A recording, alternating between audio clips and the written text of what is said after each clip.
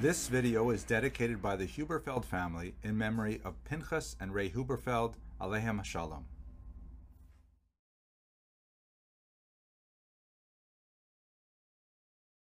Hello and welcome to Jewish History in Daf Yomi. Today's Daf has a mysterious reference to one Gurion of Isporak.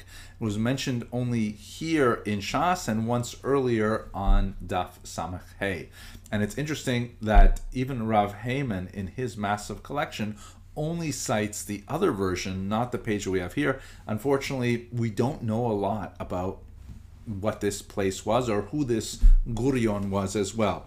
The most information I was able to find on Isporak really comes from the great work of Ben Sion Eshel here, this Yeshuv Yehud in Bava B'Tchufas Talmud, the Babylonian settlements of Jews in the time of the Talmud. It's an onomasticon Talmudi, a Talmudic onomasticon, which is a great word, but it sort of means like a big listing of places. And he cites these two places that we have here. He also wonders about who could this Gurion possibly be, but that's not his main task here.